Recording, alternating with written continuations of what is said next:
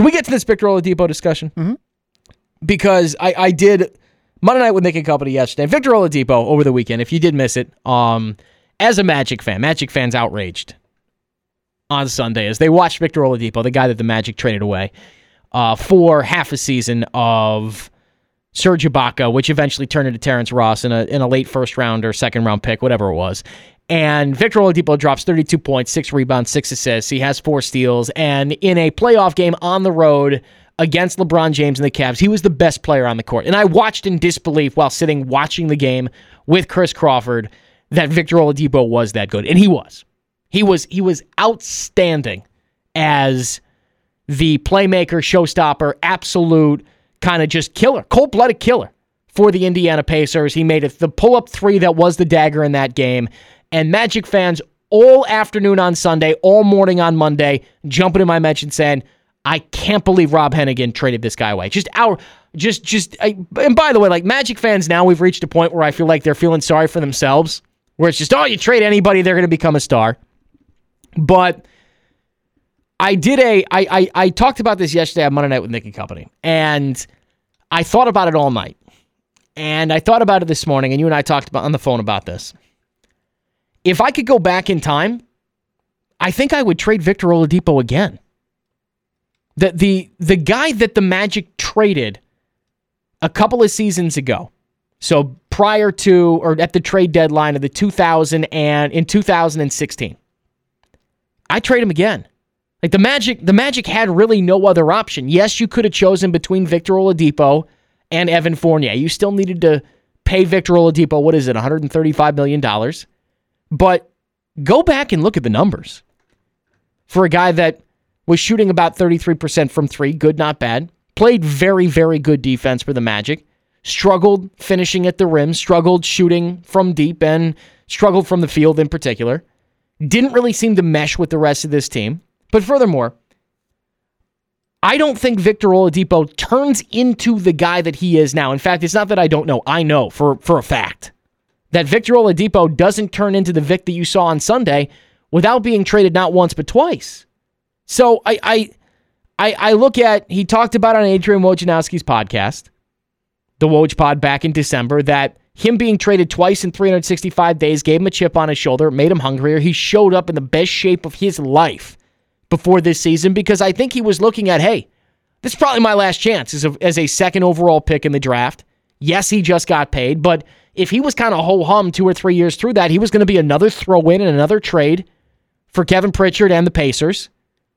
I go back and I trade Victor Oladipo again. I can't make sense of it other than the fact that the guy that he is now was never going to be that guy here in Orlando. He was never going to translate into the 3-and-D guy, ferocious defender. He was that here in Orlando, but the complete package that he is now in Indiana, because sometimes, and you driving down the road when you're at work, you get it. There are days where you come in, you just coast, right? You're comfortable. You know, come in 5 minutes late, 10 minutes late. Like today, just not feeling it today. Well, what if that company transferred you to another property, let's say? Like here at Cox Media. I made this reference yesterday. Cox Media has properties all around the country. What if one day my great bosses here, who I respect and admire quite a bit, came to me and said, Nick, we don't think you can cut it in sports radio here in Orlando. So we're going to transfer you to Tulsa. They transfer me to Tulsa. I spent a year in Tulsa. They come in, Nick, you're good, not great. We're going to transfer you to Dayton. All of a sudden, I'm in Dayton, Ohio. How do you think I'm going to be walking in day one at Dayton, Ohio, as I am walking in earlier today? And it's not that I'm comfortable here at ESPN 580. I have my role. I like it here. I like doing what I'm doing. There are days where you come in, you're hungrier than others. That's how it is at any job. I'll tell you what, I'd be going into Dayton to be kind of rip people's heads off. That's the edge that I would have. I know that because I'm a competitive guy. Victor Oladipo stopped eating gluten. I don't know what kind of edge I'd have to stop eating gluten, I'm not going to lie. But he has attacked workouts unlike any other time that he has in his career. He has gotten him in the best shape of his life. If I go back in time, I trade Victor Oladipo all over again if I'm the Orlando Magic. Do I find a better deal? You bet. That was a terrible deal. Half a season of Serge Ibaka, and with hindsight, it makes a whole lot less sense now than it did in the moment. I go out and I try to make a different deal. But I still trade him because Victor Oladipo is probably the same old Vic in about 75, 80% of the shape he is now. Showing up some days, just not feeling it. How many times do we hear from Aaron Gordon and Evan Fournier, who just didn't bring the energy today? I think he's the exact same guy here in Orlando that he was when he left, and he's not the guy that he is now in Indiana. And it's just because you get that chip on the shoulder after being traded twice. You get that everybody's against me feeling. Not to mention, playing a season with Russell Westbrook, no one is factoring in here. And Victor Oladipo talked about that in his interview a couple of months ago, that playing a year with Russell Westbrook, being great adjacent, next to a great player, seeing how he shows up, seeing how he attacks workouts, being 110% every single day, it changed him as a basketball player. And that experience, I'll tell you, he was never going to get here in Orlando. So as much as I'd like to say in hindsight, let's keep Victor Oladipo, I would trade him again. I just would have liked to have gotten more for him because of the potential that he had. But I trade that guy all over again because A, it worked out for Vic, and B, he was never going to hit that ceiling here in Orlando. That's my thought on that. I trade him all over again. I agree with you. The problem is that how are you able to showcase that when he was in such a, how many years was he under Jacques Vaughn? 3? He was here for the 1 year of Skiles and 2 years of Jacques Vaughn. And Skiles didn't believe in him either. Skiles benched him. And I believe Jacques Vaughn benched him a couple of times too. Yes, the different coaches in 3 seasons, that's a big deal for a Victor Oladipo. But I think more than anything, you don't get the same motivated guy if he stays here, if you pay him here, if he feels as if, because when you're taken second in the draft, there's this feeling, hey, I've arrived.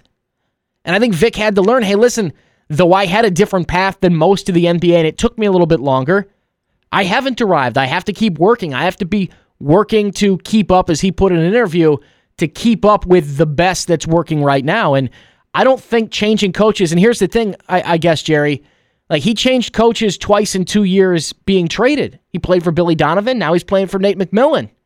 And he still turned into this guy. So the changing coaches didn't necessarily hold him back. I think it was on Vic and his personal motivation and that chip on his shoulder.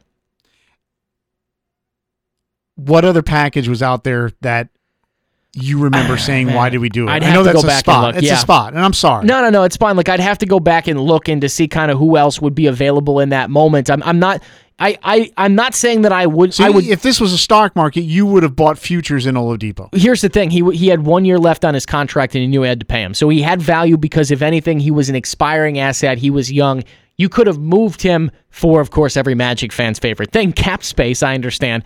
But more than anything, I think that you would have been able to get something back more than just what turned into Terrence Ross. Half a season of Serge Ibaka, a confusing year in the Magic rebuild, and now we're on to a whole nother rebuild, and then Terrence Ross plus a pick. So I could go back and look to see kind of who was available. I don't know what Domantas Sabonis and Victor Oladipo would have fetched other than Serge Ibaka. Maybe there were other trades out there, but I still move them. I do. I don't know where I trade them. I don't know if it's Oklahoma City again. It's definitely not for Serge Ibaka, but that's a move that the Magic needed to make to choose between him and Evan Fournier. And go back and look at the numbers, by the way. Evan Fournier was a better player 2 years ago than Victor Oladipo.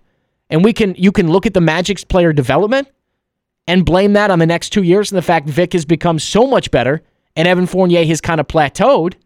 But they made the right choice in the moment to keep Evan Fournier. No one thought Victor Oladipo could turn into this, which is another reason why I end up trading him again. Because I don't think he becomes that here in Orlando. Do you put any credence in the fact that they dumped the entire training staff today? I think that that's Jeff Weltman turning the staff over. You're changing a culture. Those guys have been here for a long time. I know some people that are there, so I mean, I'm biased when I say that. I mean, Keon Weiss has been there for a very long time. I can't say, I'm never going to say, hey, it's a good idea or a bad idea for something like that. But when you bring in a David Tenney, who's now the performance director or whatever, there was bound to be some turnover there, so that was expected.